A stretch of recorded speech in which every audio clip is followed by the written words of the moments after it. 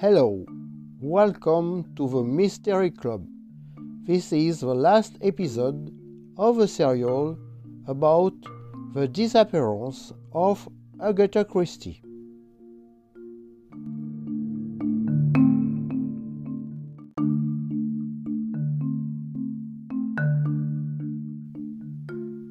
Disappearance of Agatha Christie. The Maurice Coley Enigma. In early December 1926, the picturesque seat of Newlands Corner in Surrey was the scene of a mysterious event that was widely reported in the English and international press of the time. Agatha Christie's car, a Maurice Coley, was found abandoned near a quarry, a car about which so little or nothing is known. The details of this enigmatic case. A few hundred meters from the famous viewpoint, a car abandoned after a slight accident was discovered very early. No trace of its owner. Inside are various personal items belonging to Agatha Christie, including a driver's license in her name. At this very moment, it is a simple authorization to drive a car. The owner seems to have evaporated. Will the car reveal its secrets? McAllister, the witness, talks about a car that he did not consider to be a priori damaged, whose driver simply had a problem starting the car because of a cold, on whose battery was not completely discharged since the lights were on. These are the vehicle's position lights, which are mandatory in England at this time of year. The car, the one of the main story, was found a little later on a road bordering a quarry.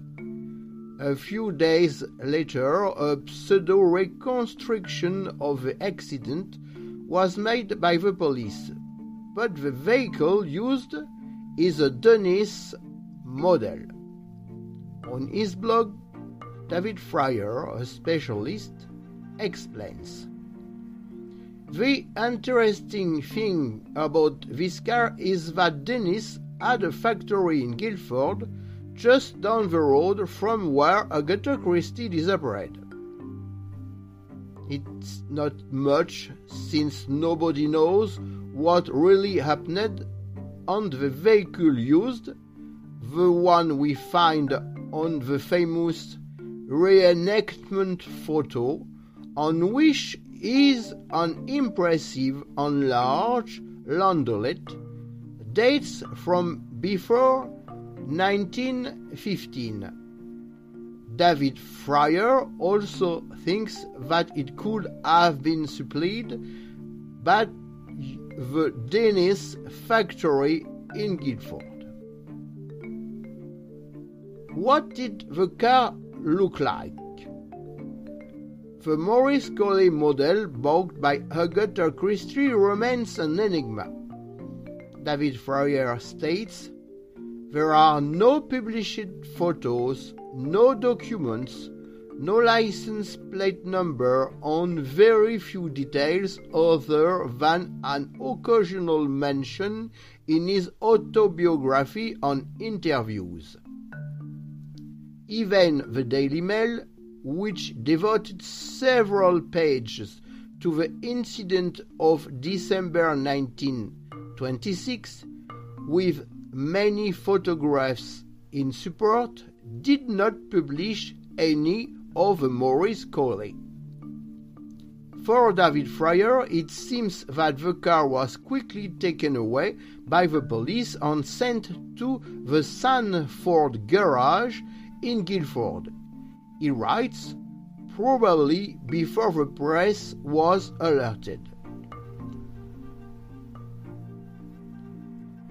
According to a source quoted by Andrew Norman, the Maurice Collet arrived at the garage in Guildford on Saturday afternoon, December 4.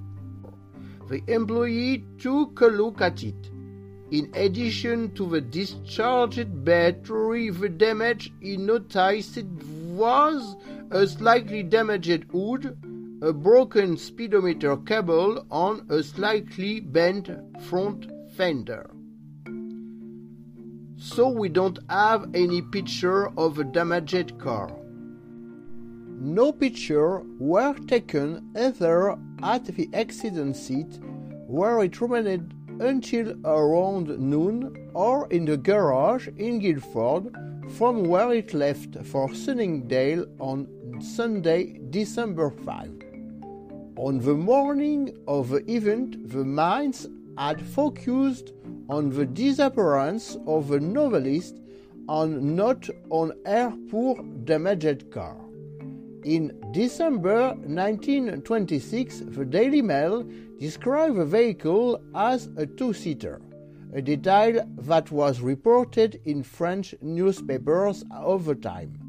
On the other hand, the description found on a Berkshire police search poster published on December 9, 1926, presented the Maurice Collet as a four-seater. Was the Agatha Christie car a four-seater or a two-seater? This is the question. No precise date is mentioned in Agatha Christie's writings or interviews regarding the year of purchase of her car acquired at the suggestion of her husband, but according to David Fryer, her autobiography offers some useful clues. However, we cannot take all the elements in Agatha Christie's autobiography at face value. In her recollections, she sometimes associates facts that are not from the same period. The novelist's memory at the time she wrote her autobiography is no longer as accurate. For example, she says, Anna the Adventuress had now appeared in the evening news, and I had bought my Maurice Collet. She learned to drive it and had almost immediately the general strike was called before I had 3 more lessons with Archie. Now, Anne the Adventurer is a serial adaptation of her 4th novel, The Man in the Brown Suit, published by her publisher in August 1924. After the book was published for bookshops, the London newspaper Evening News bought the publication rights in the form of a daily soap for £500. As for the general strike in England, it takes place in May 1926. Did Agatha Christie buy it in 1924? The novelist owned a Maurice Collet bullnose, and the most surprising thing about this whole 11-day disappearance case is that the central element of the case, the car, remains a mystery. Information about it is almost non-existent. We don't know anything specific about it.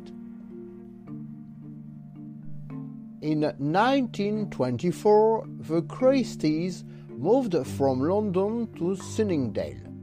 They first rented one of 2 apartments on the upper floors of a large Victorian house called Scotswood. Agatha Christie bought her Maurice Collet shortly after the Christie family moved to Sunningdale with the £500 she earned. It wasn't until early 1926 that the Christies bought their own house, later called Steele's in reference to Agatha's first published novel, The Mysterious Author of Steele's. Agatha Christie began to drive her car with apprehension. The grip is difficult and, probably to familiarize herself with it, her husband quickly asked her to drive him to London. Then, she gradually gets used to going into her garage and mingling with other drivers. She will say, "I gained a bit of self-confidence, and after 3 or 4 days, I was able to get further into London and brave the dangers of the traffic. How happy this car has been for me. One of the greatest pleasures I had when I got out of the car was to go to Ashfield and take Mom for a drive. She loved it passionately, just like I did. I don't think anything gave me more pleasure, more joy to succeed than my dear Maurice Coley with a bottlenose," said Agatha Christie. What other clues can we find? Why did the press at the time say that Agatha Christie's Maurice Coley was a two-seater? Over the years, we have been able to search the novelist's writings for clues as to why she ran away for 11 days. Can we also find clues about a car among what the Queen of Mystery Crime Fiction has published? In December 1924, precisely 2 years before her temporary disappearance, a short story was published in a magazine in the United Kingdom. In this short story, The Manhood of Edward Robinson, we learn that the novelist knew precisely one model of convertible which cost around £500. The hero of the story, Edward Robinson, thinks about how to spend the £500 he just won in a contest. He knows what he wants to do with it, at least for 465 of them, to buy an elegant and fast two-seater car. Agatha Christie then recovered and kept at least until 1930 her beloved car, which was damaged in 1926.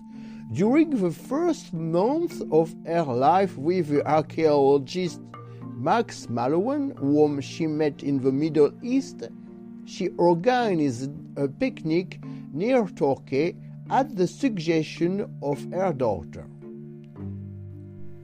She recounts, "It was almost certain that it, not the weather, would be wet. Rosalind offered us a picnic on the moor. I was enthusiastic and Max accepted, with an appearance of pleasure. I was driving my trusty Maurice Coley, which, of course, was an open passenger car and had an antique soft top with several holes in its structure, so that when I was sitting in the back, the water was flowing steadily down the back of the neck. So we started and the rain came, but I persisted and told Max about the many beauties of the moor, which he couldn't quite see through the fog and driving rain. It is not known if Rosalind had offered her mother and her friend Max a romantic picnic or if she was present. In any case, the Maurice Collet in question is a four-seater.